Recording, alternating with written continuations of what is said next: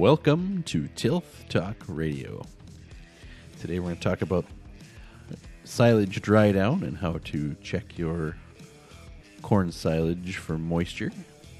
In our spotlight, we'll look at making sense of carbon programs. Ag History Minute, we'll talk about the history of the Koster tester. Cool Beans, that's Courtney with some current events. So with me today are Bill Schomburg. Hey, guys. Max Garvey. What's up, everybody? Todd Schomburg. Hey to all the tilthies out there. And I'm Matt Bruger, all with Tilth Agronomy.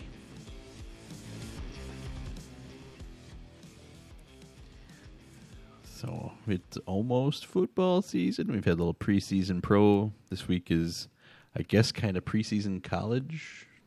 It's week 0. Yeah, not a lot of good games. Not any good games this week. There's like Six six games or or 8 so, games. yeah. Yeah. Just to get a primer. I guess Illinois, Nebraska could be a decent game. Yeah.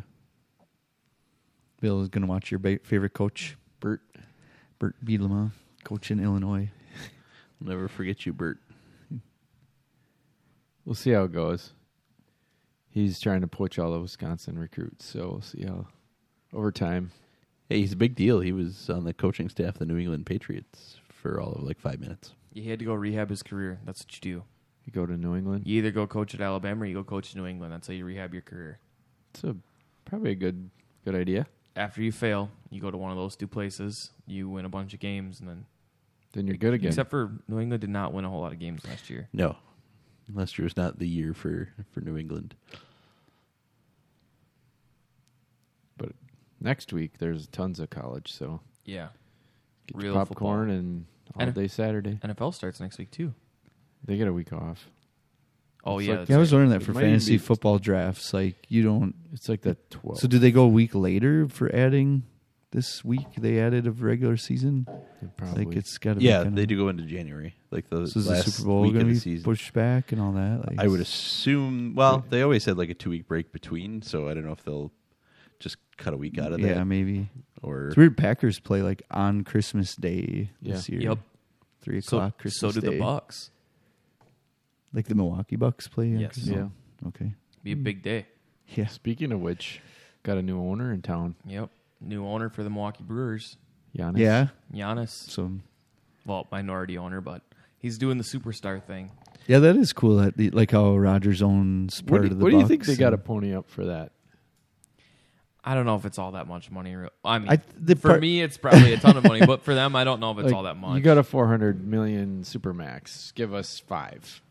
I bet you it's not that much. Really? I would agree with you. It's like 1 to 5 because they just want the name Right. too. You know, like to say Rodgers owns this, Owns the Bucks and he can sit in the front row. and Giannis owns part of the Brewers. It's just I mean, think about it. It's like an advertising deal that you get paid for. Right. Because Giannis is going to pump Brewers. Oh yeah, obviously. he's sitting in the press or one of the boxes the other night, and they're showing him as the Brewers are coming back, and he's all excited, and yeah, got a split screen between Giannis and the guy who's at bat or Yelly or whatever. Yep.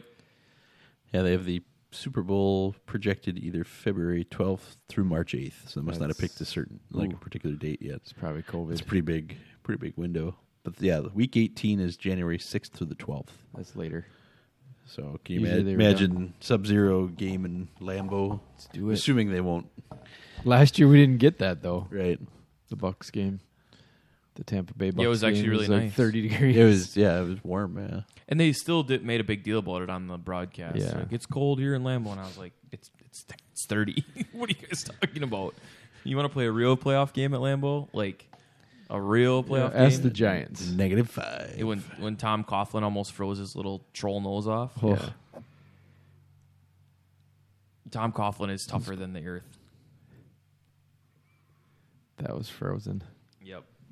talking about tougher than the earth. Have you seen these milk crate challenges, Yeah. Max? Where they're all like viral videos. Listen, of I'm not going to lie. When I was a kid, I spent a lot of time standing on milk crates. So How could you do it? How to break your neck 101. Yeah. How high, Max? I don't think I ever stacked more than 2. And even 2, like, you can already feel it start to be unstable. I don't know where I count. You need like 25 milk crates. Like where If where you are people getting literally 25? just go to the back of any grocery store, yeah, they're just piled up by stealing the them dumpsters. or what? Yeah. Go to Quick Trip. I Sure, did. if you asked, they'd give them to you. I did read that the like dairy industry is giving some criticism because like a lot of people are stealing stuff for milk, stealing the milk crates, or because it's like a federal offense, not a federal offense, a state offense to do it. Well, On some of the milk stealing's crates it a says- crime. Yes. I don't know that it has to be a federal offense, but Do not steal milk crates. I mean, it says right on, if you've ever had a milk Right. crate, it says right on it, like, property of Yeah. any unlawful, it says, like, unlawful possession. It says considered a crime in many states. Dairy industries lose around $80 million per year due to theft, according to 80 the million milk crates? IDF. I don't know $80 how million that could dollars. Oh, dollars. Yeah. milk worth crates. of be, but it milk couldn't crates. be that much in milk crates. That's Well, now it's more. insane. You got a milk crate at your house? I do, but I feel like Okay. You got a milk crate at your house? Yep. You got a milk crate I at your do house? not. I got one at my house. I do not. But 25 too, like this is like Uh, it's like rounding up, and they three all out- got to be like the same shape. 3 out of 4 people in this room have milk Milk crates in their crates. house. You get to 80 million pretty quick on Yeah. 3 out of 4 people. But I'm not. And I- 200 and there's I'll- like 200 million people in the country. And I'll come right out and If- say it. I got more than one. So If they're $1 a piece and 80 million people Oof, in the I'm United sh- States have It's pretty a thick milk crate. plastic in these things too. They aren't like Yeah. these cheapo. well, like, people are standing on them. So yes. That's the kind I got, the cheapo ones from Oh Walmart. yeah, like a. Yeah, we I have don't a stand red on one. the I don't reds. Oh. remember where it came from, but yeah. I'm guessing it was a rummage sale or something, or somebody had it in a basement and it came with a bunch of junk.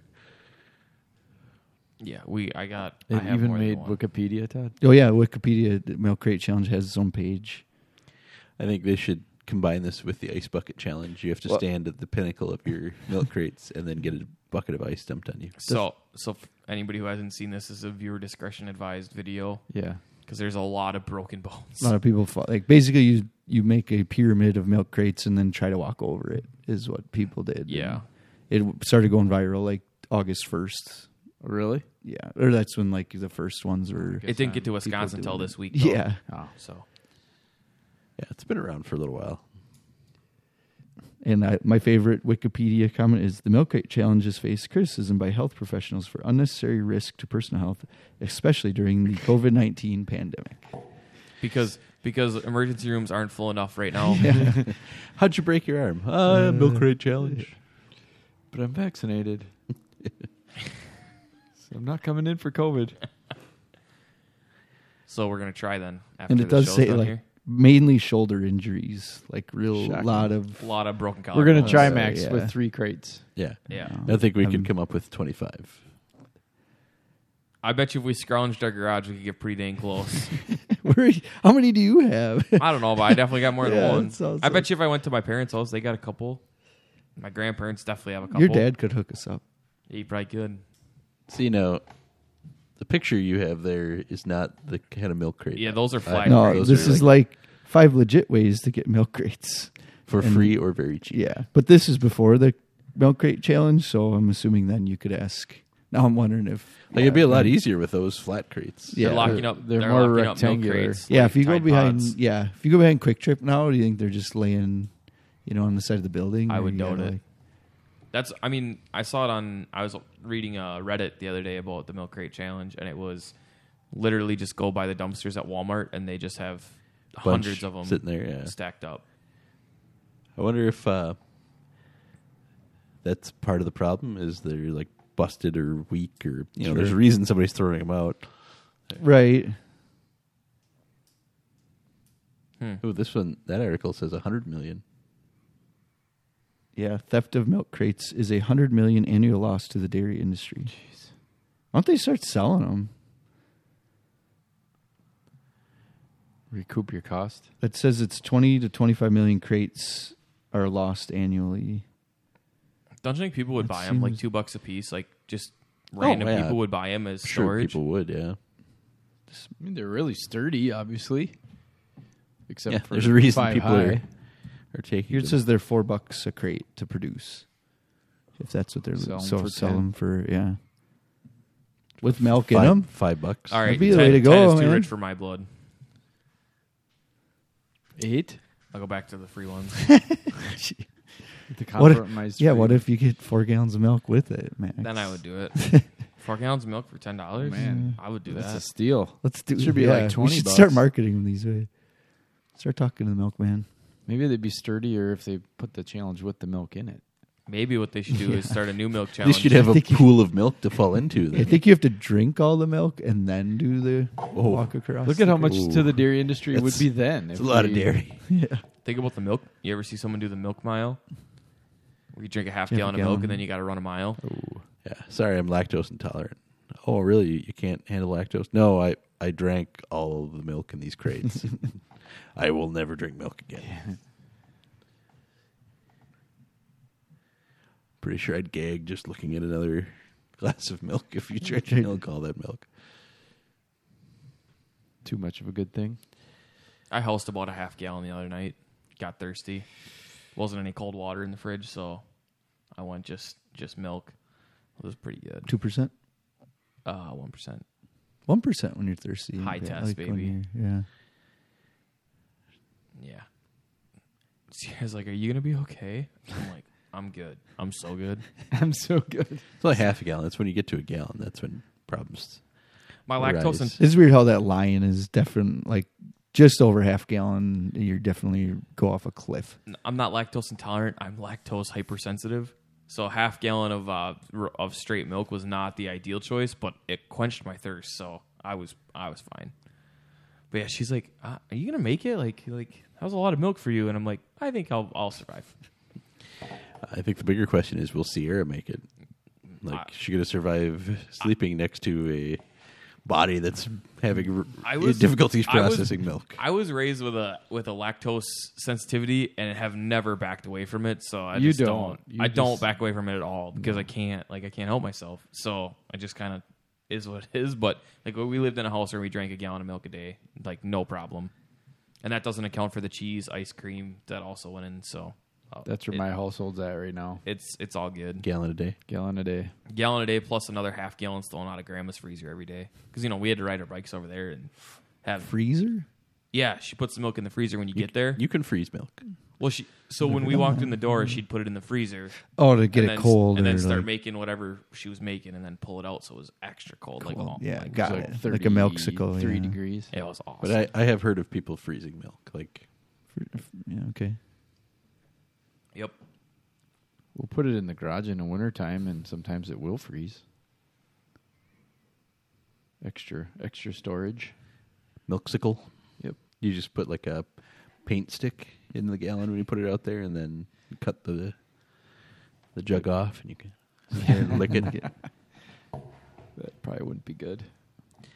I think Bad no, it'd enough. be great. It's bad enough when you go to Culver's and they give you a half, like, this one's a little runny today. Custard's a little runny. Well, the worst is I've had it where it's grainy. Like you can the salt, the sugar they add, Oh. like it never really fully mixed in. I'm like, oh, this is the weird texture. Like, what's going on? All right, ready to talk some silage? Yes. Cows are hungry. It's gonna Gotta be give like them every other day this week. We're gonna talk silage dry down. Yeah. Pretty much. The next 3 weeks, that's going to Yep. only be our conversations. That and manure. Outagamie County had its first silage dry down yesterday. How many entries did you get? I think there were 5, 5 sounds right. so it wasn't a ton, but it's early. It's It's generally the first and the last dry downs of the year generally Yeah. get pretty thin. Yeah. next week will be the big week. I think there'll be a lot of samples coming in.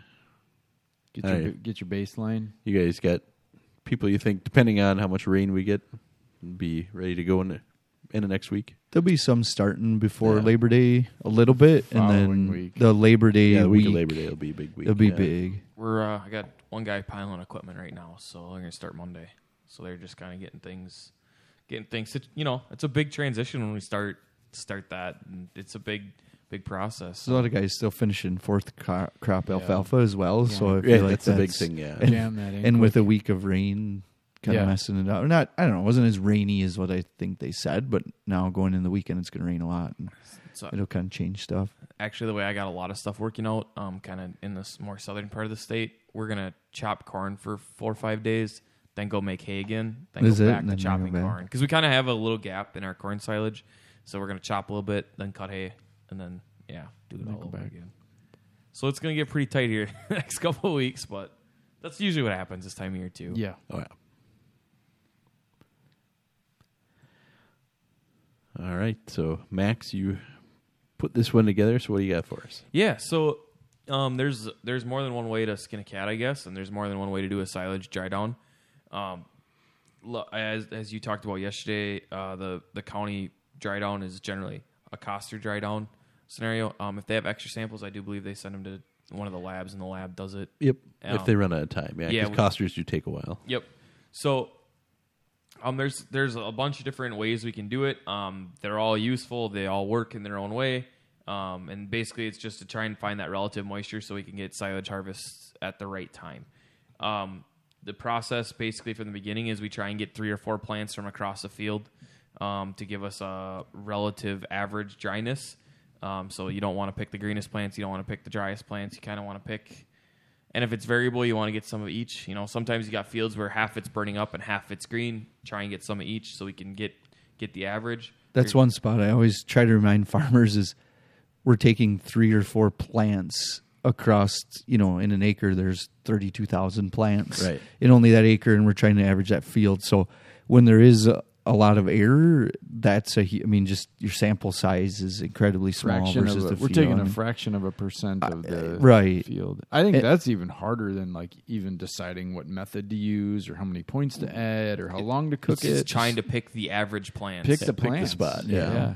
No, and that to me, you just do your best. I mean, you're going to know. That's why you do test loads maybe or something like that with a real chopper across the field. And the way you say real chopper, that's the next point here is after you pick those plants, you run them generally through a chipper shredder, and that can be a problem a little bit. That's something you got to pay attention to. That you're getting you're getting a good sample that's going to mimic silage, and that can be hard to do without actually using a chopper. The kernel processor and getting the cut size right and all that stuff. We can't make all those adjustments, so we do kind of have to remember that.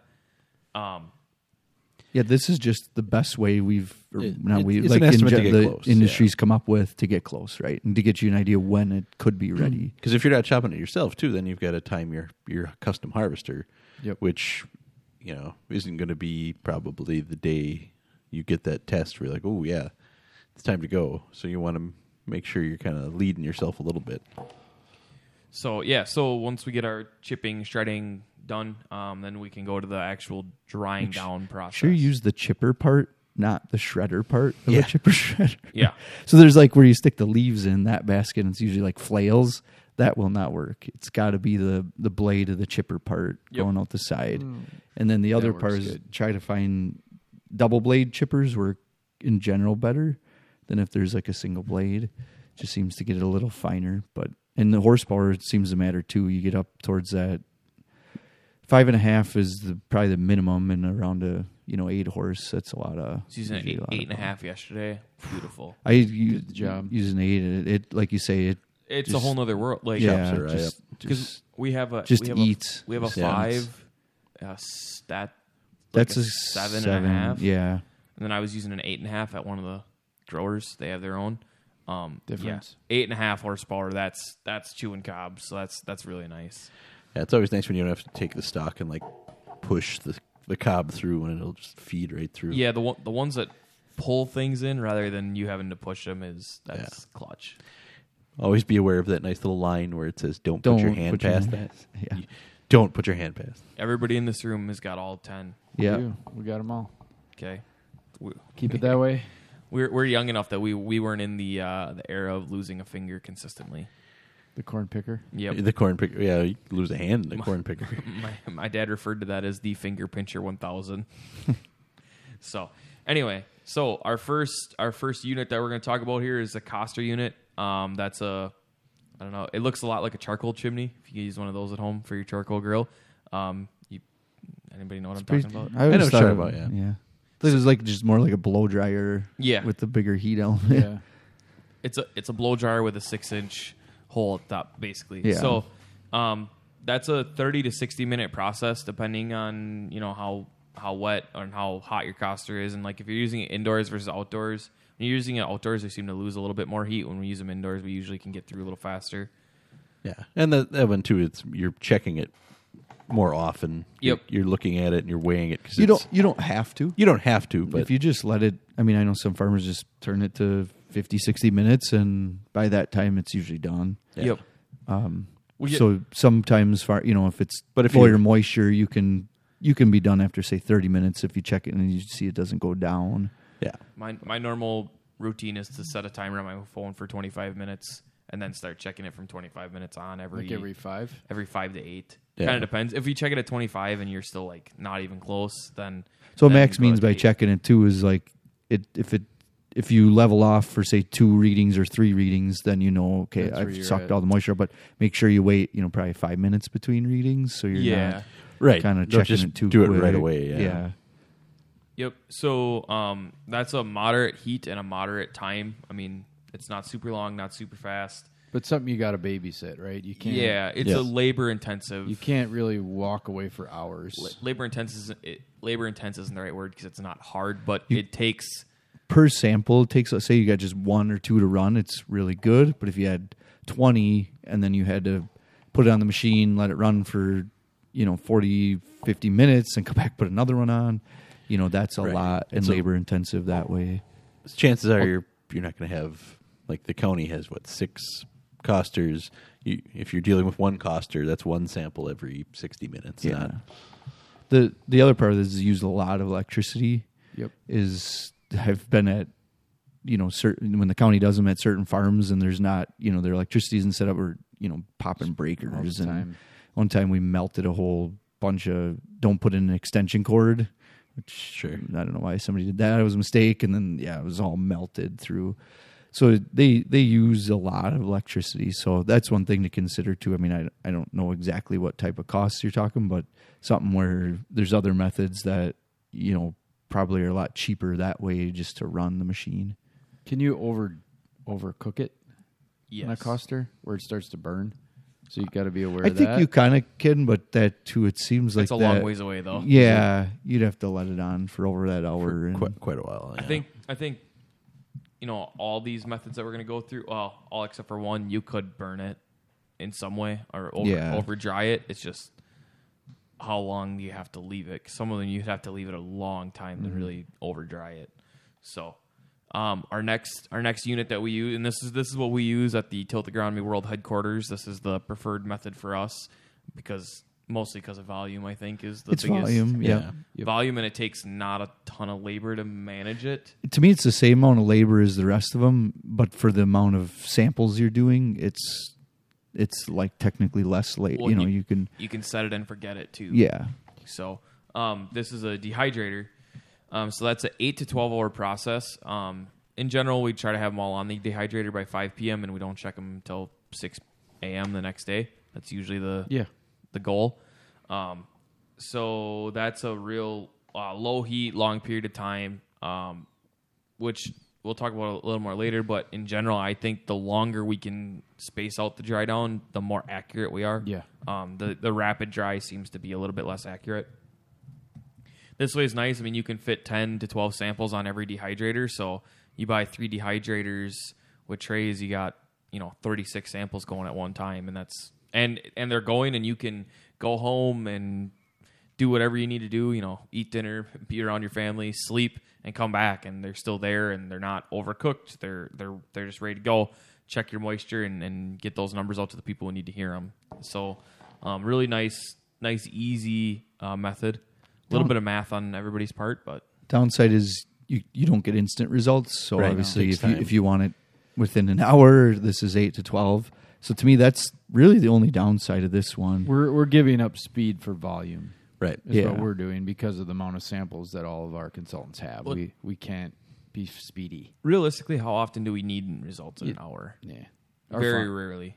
Some farmers are chomping at the bit, but for the most part, Generally, though, if they're chomping at the bit, the longer we can put them off by having longer to take the sample, probably the better. I mean, really. So, anyway, that's a nice one. Make sure you have you need like the fruit roll up trays.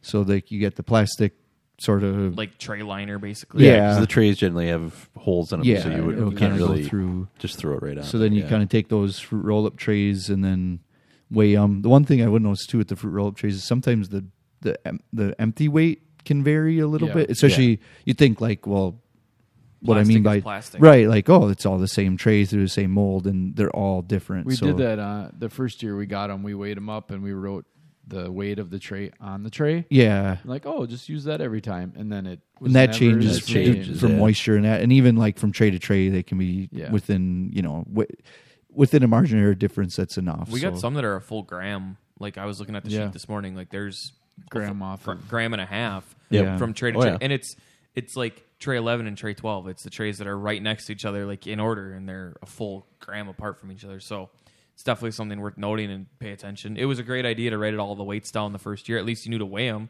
Right. the first time, but at the end of the day, We, like we always get the tray weight, tear it off, then get 100 grams of feed on the tray, so the math makes it easy. then. Yeah. Yep. So the easier you can make the math for yourself in general, like any way you can adjust this to make the math easy is probably a good idea. Especially when, like for us, I may put all my stuff on the dehydrator, but you may be the one who checks them the next morning, Right. or whatever. So the more uniform you can keep it in a larger operation, some farms, one guy's putting them on the caster and another guy's checking them. So if you can find a uniform way to measure that really helps. The next method we're going to talk about is the microwave method. Nuke it.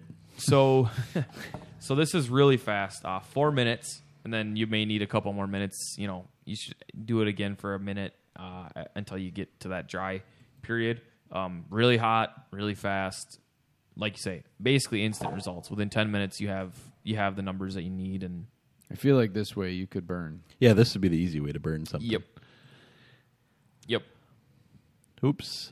Did I hit 4 minutes or 40 minutes? So See, and this is one of the first ones where I start to notice the accuracy start to drop off a little bit, and that speedy dry down. It just doesn't seem like the microwave holds quite as well. I think if you've done a lot of samples this way and you know kind of how even different microwaves are different, is every time I've tried it, I seem to burn it too quick and I just can't get the method quite right.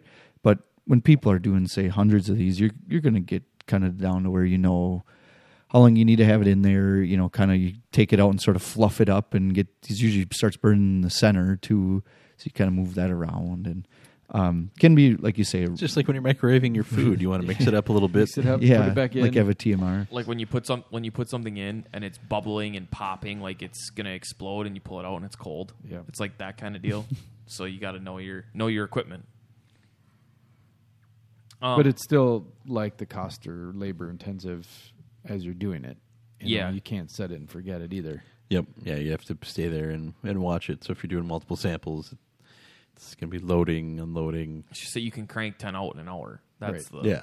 Yeah, it's labor intensive, but you got 10 of them done in an hour. Like so that way it's nice. The next one is going to be an air fryer. I've never tried this, so This is like the new method. I haven't of I haven't that you sacrificed hear one. about, and I would think that too. You're going to have to flip that sample. probably like I think would of- say it's going to be very similar to the microwave process as far as like the all burn potential. The top is going to be dry and the bottom's going to be wet, Yep. just like my French fries. I was The gonna say a lot of top- times And when your you cheese make curds are gonna French taste fries like or anything, silage. you take that basket and you kind of like shake it The around. first time I did it, So the you're- top layer was just charred and the bottom was not even close to being done. That's one thing I thought about with the air fryer. I don't know that basket would hold everything. Like I think a lot of stuff would fall through the cracks. It's like it is a mesh. Depends how big the holes in your mesh you are. might have to put the. No, I always think you do weigh the whole tray. You'd have to weigh that whole, basket you pull out, Yeah. and then it would fall through the mesh. But so what? I mean, it'd be annoying because you'd have to pull that out. I would and, line like, it with tinfoil. That's yeah. He's just saying your weight's going to be off because of the loss every time Like you it's pull gonna it out. fall out of the mesh and down into the basin thing. Oh, mine's different though. It's like a full basket, so you'd pull out that whole basket because whatever falls through would still be in that basket. Yeah, mine is the same way. I Maybe suppose yeah. different I'm sure air there's fryers are difference there. different, Yeah. Anyway, so this is a little bit faster. Air fryer talk. How do we get back on? Last week we had some air fryer We- talk as well. We're so. getting big on the home economics stuff. Yeah. So this is 30 minutes at 250 degrees was the recommendation I read on how this should work. Quicker, hotter. Again, I think pretty high burn potential. 30 minutes seems like a long time for the for the For the amount of direct heat that's there. yeah, that Yeah. seems pretty long, but I guess maybe that's what it is. I don't know. 250 for that machine. That's actually pretty low. I would say is, the temperature Because just seems, usually you're at like 390. and maybe that's if you put it up 375, too high, it does burn more readily. I don't know. Yeah, I don't use an air fryer that much, so So that's a pretty compact unit, so you're close to the heat source. So that might be why you have to keep it at a lower temperature. could be. And then the next one is going to be an NIR tester. So these are the testers that use it's near infrared technology to test the moisture. These are growing in popularity the last couple of years. Definitely, I think these should be double checked with a standard dry down because I do think they can lack accuracy. Yeah, we've seen samples kind of compared to a Coster be, a couple points off. So One thing to say about these in general is, they're getting more accurate over time. It's all based on an algorithm and different light that it's reflecting off of. And I think these are finding different methods of putting the same sample in just multiple ways to get more accuracy and do something different. And also I'd say with like a chipper or shredder is these have a lot to do with particle size. If you think the other ones, particle size, all the other ones we mentioned, you want it fine, you want it chipped up fine, just enough to get all the moisture out, but it's not like if you got a couple long stringies in there or real fines, it's not that big a deal. Where the light reflectance off that's going to be way different. So that's what I've always been surprised is how it can just be, fresh corn silage, and chippers are way different that way. So I think you're going to have a lot of differences from that. What was the one that they were using at the co-op down the road here? The green gun or something like that? You guys see that one? No. It looked like, it was literally like a handheld gun, and basically they were chipping, shredding into a pile, and they would just go and kind of stick that gun in the pile, and it was giving a moisture. I think it was called a green gun. I think in the past, the Tech has brought one out for the flour mill in town here. I don't know if that's the same unit, but yeah, it might be. That might be the name of it. Yeah, the green gun or something. Anyway, that one I did find some variability within the accuracy. I'm going to say this wrong. Skyo Cup. That's another one that Todd, I know you used one. Yeah, I've seen them. I had a farm that had one, and it's really neat kind of machine. It connects to your smartphone, so you have like an app that you use, and then you stick samples in there, and you can use it for actually it's more accurate on feed that you're feeding out versus fresh corn Like silage. out of a TMR? Right, but guys are using it for like a TMR. But it's potentially a long-term replacement for a Coster tester. And yeah, each year it seems to be getting more accurate because I think they're refining their algorithms and all that stuff. So kind of some really neat new methods. These newer ones are a lot more expensive when you start talking about using NIR stuff. Oh yeah, And that always is hard. It's a little more expensive for probably a little less accuracy, or a lot more expensive for a little less. So you kind of struggle with that of, these current methods we have that we mentioned earlier are more time tested and a lot cheaper. So I think in general the biggest takeaway is your final number is not your final number with any of these methods. You're always going to want to add a couple points just because of leave yourself a fudge factor because Field variability. It's going to be variable. Sampling variability. what I think the 2 points really though does come down to is you're never getting that sample perfectly dry with Right. any of these methods. So I don't know on these NIRs, I don't know that you do at any points, but the rest of them is to think that you're going to get all the moisture out. Well, then you're probably burning it at that point, or to get all the moisture out. Because that too, if you run the dehydrator for 48 hours straight, you probably don't have to add as much points, but you're still never going to get it to absolute 0% moisture in that sample. Right. And talking at the dry down yesterday, it's the actual fudge factor is like -1 to +5 or something like that. Sure. When you go across like Coster testers, so the 2 points is kind of just Give or take the 5. middle. It could be a little bit less. It could be a lot more. It just depends on. Max had some samples this morning he probably thought was -1. Yeah, yeah. It's crazy sometimes what you see. But The fudge factor is hard. I struggle with that. I always tend to go early. Max and I were talking about this the other day of, okay, what do we use and what seems to work? But early, I tend to add 3 points because it just seems like when you're above like 68 to 70%, it's wetter than you really think. And so I tend to add 3 points then, and then once we get like sort of more into season and it's like down to like 68, then I, between like 62 and 68, I add 2 points, and then below 62, I tend to not even add any. Like it seems like it is that dry. Like I don't know why that seems to matter. Maybe it's a mindset thing. Well, I think when you do it long enough, you start to like recognize what a sample looks like, and you're like, I came back at this, but it seems like it should be wetter, or it seems like it should be like it. Just when you feel, you have to handle it, so you're feeling it, and you're looking at it, and you're like, when you can when you're putting the sample in the hydrator and you squeeze it, and your hand is physically wet, or you can wring some out, it's above 70. Yeah. So I mean, and even the look of the silage when you're taking it, you know where that is ready. What these samples really are for is to kind of help you project when it would be ready. I follow a lot on texture. Yeah. So like when I'm cutting the stalks down, if it takes me 2 swings, we're getting close to being ready. Or when they're running through that chipper shredder, when you can hear that chipper bog, okay, that stuff's getting dry. When it's really high in moisture, yet that chipper does not it at eats all. it, yeah. When you can hear like when the cob goes through and it's like, you can hear it bog basically, and then you're like, all right, we're getting pretty dang close usually.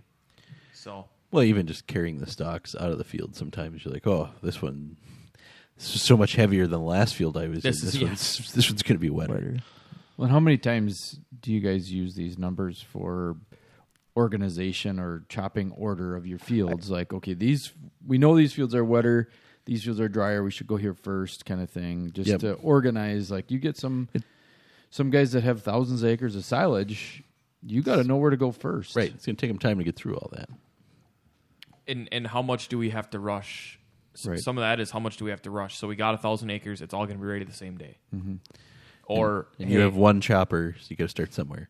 So it means you're probably start on the wetter side, and just to get through it all. Or I think one of our greatest advantages is I got to look through the binder.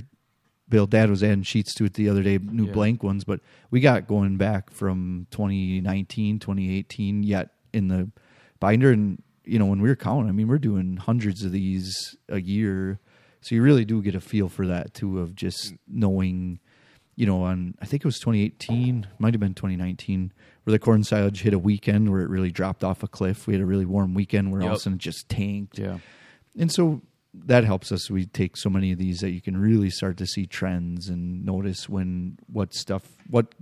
in general the corn's doing out there. I believe by my math last year at the 2 locations where we had dehydrators running, we got up to 69 samples at one time. Going it overnight one day. At one time. Yeah, so Max is right. So we're doing thousands. so it's in the thousands a year, yeah. That's a lot. And there was a good week last year where we had both of our dry down locations like maxed, like 30 samples at each place, pretty much. Yeah, so like you're saying, you're doing 60, 70 overnight for 5 days straight, almost for sure, and then there's days where it's hit or miss. Well, remember the one year where you did your first burn down, Max? Like, dude, August. That hurt so bad. I did my first burn down. It was like August, like 21st to the 24th. It was somewhere in there, and I did my last one the first week of November. Oof. Yeah. That was a long, and that wasn't doing 30 every day, but it was that was 20. That was 19, wasn't it? 19. Long stretch there, yeah. 19. Where we had that real spread out planting window, so then it was just... That was 19. Well, and we were coming off a bad year, so some guys are short on feed, so we started early because we were like, hey, can we see how... Well, and think about the fall we had in 18, how crappy it was, and the ills we were trying to fix 19 in was 19. just, yeah. We had a guy yesterday at the dry down joke that I think I just finished planting in 2019 around right now. Right. Yep. Well, I got a question for you guys. How do you feel when we pull samples early in the day when they're still due? How much do you think that can adjust the sample moisture, and how much do you think that affects our outcomes?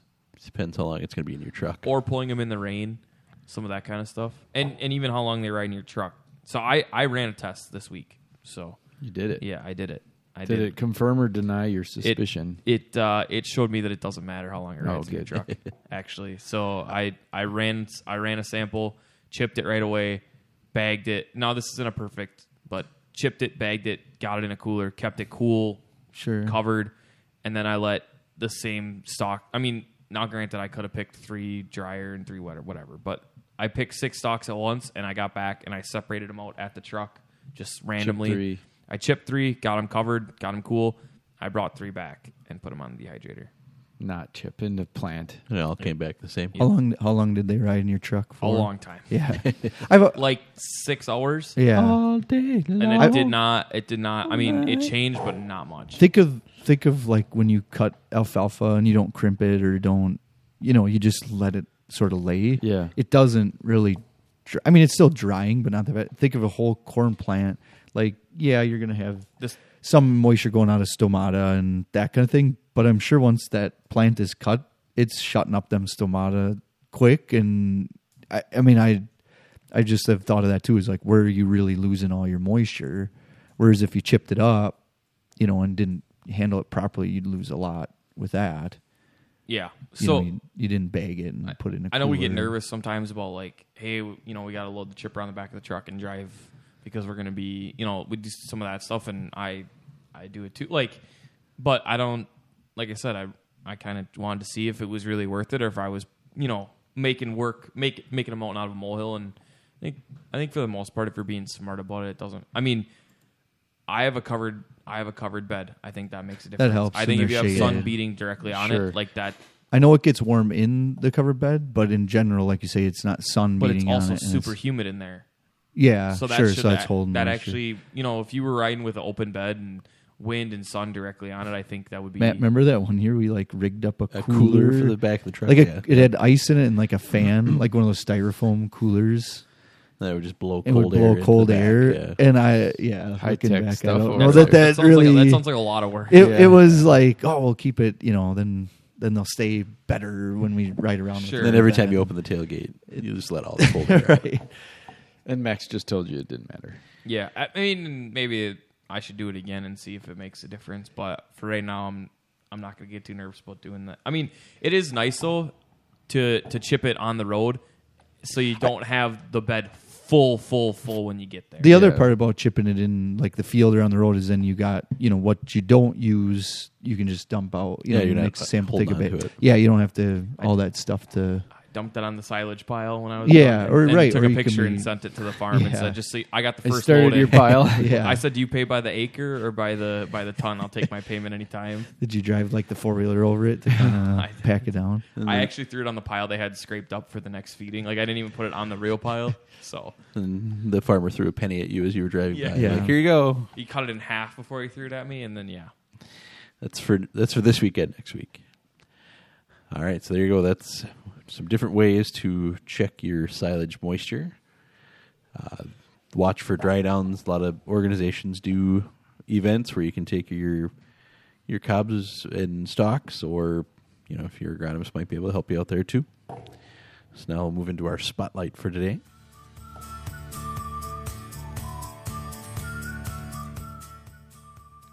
So coming out of Iowa, there is a carbon task force looking for ways to make money for farmers. So Governor Kim Reynolds of Iowa's new carbon sequestration task force made it clear on Friday they want to make money for farmers while addressing one of the biggest environmental threats worldwide. So they had an inaugural meeting at the state fairgrounds, and they have 100 days to come up with recommendations to state lawmakers and others on ways to help manage carbon. I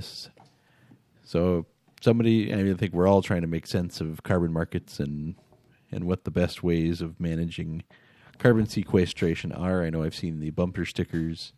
My cow sequesters more carbon than your Prius. Really? Oh yeah.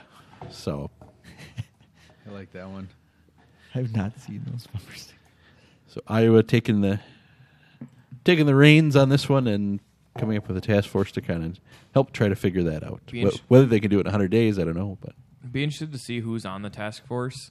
Because the one complaint I've heard about some of the carbon market things is that more of the help right now is lean towards guys who are going from very poor practices to less poor practices, or the guys that are already using really good practices get Right, nothing. they don't get anything. And Yeah. so I'm hoping that on this task force there's somebody who, maybe has been doing this for a while and can get that voice, make sure that voice is heard too.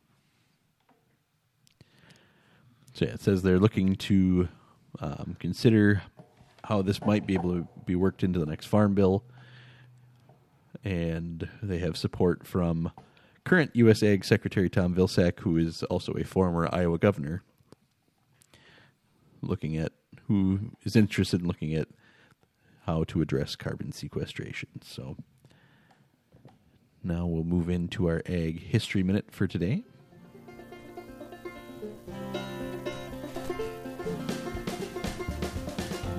I love that banjo.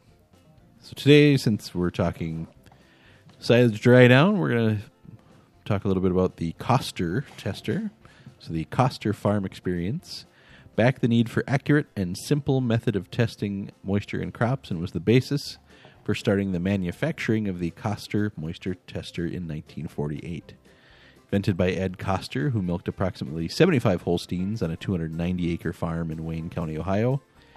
In 1986, at the age of 95, Ed Koster sold his company to the Fashion family of Medina, Ohio. They are carrying on Ed's tradition of a reliable product for fair market price, and they've been doing that for over 40 years. So there you go, farm innovation right there, the Koster tester, and it's a method used pretty widely. Their new Koster tester, they've got the Koster Moisture Tester Cannabis Series. Ooh, So now you can test your yes. your hemp. Yeah. Maybe one of our employees should be listening to that to test his product. And then they do have like a newer digital scale. I've never used one with Whoa. the digital scale. Oh, instead of the But- old. right. needle It's scale. got kind of a needle scale that, and the Koster tester, it's sort of, I don't really get how it's calibrated to do that, but it just tells you the moisture. You don't have to do the math kind of. So I wonder how this digital scale, if it's just a gram scale or if it is like a, Tells you the like it moisture. does tell Like you you the said, moisture Todd, somehow. it's all about the algorithm. They have digital. Yeah. They have digital scales for the county now, don't they? Pretty sure we used them last year. We were using the Koster scale, which is Most positively, they may looks not like a weighing scale, but then it gives you the moisture on the needle They- instead of. They may not have been the county's Costers because this was 2 years grams. ago. Yeah, here it does just say grams, so I don't know if it is just like a gram scale or. It is. Oh, It is. It is. It's Yeah. oh, Yep. okay. The Koster digital scale. So we have to do the math. Yeah, $140 for a digital scale, though. That's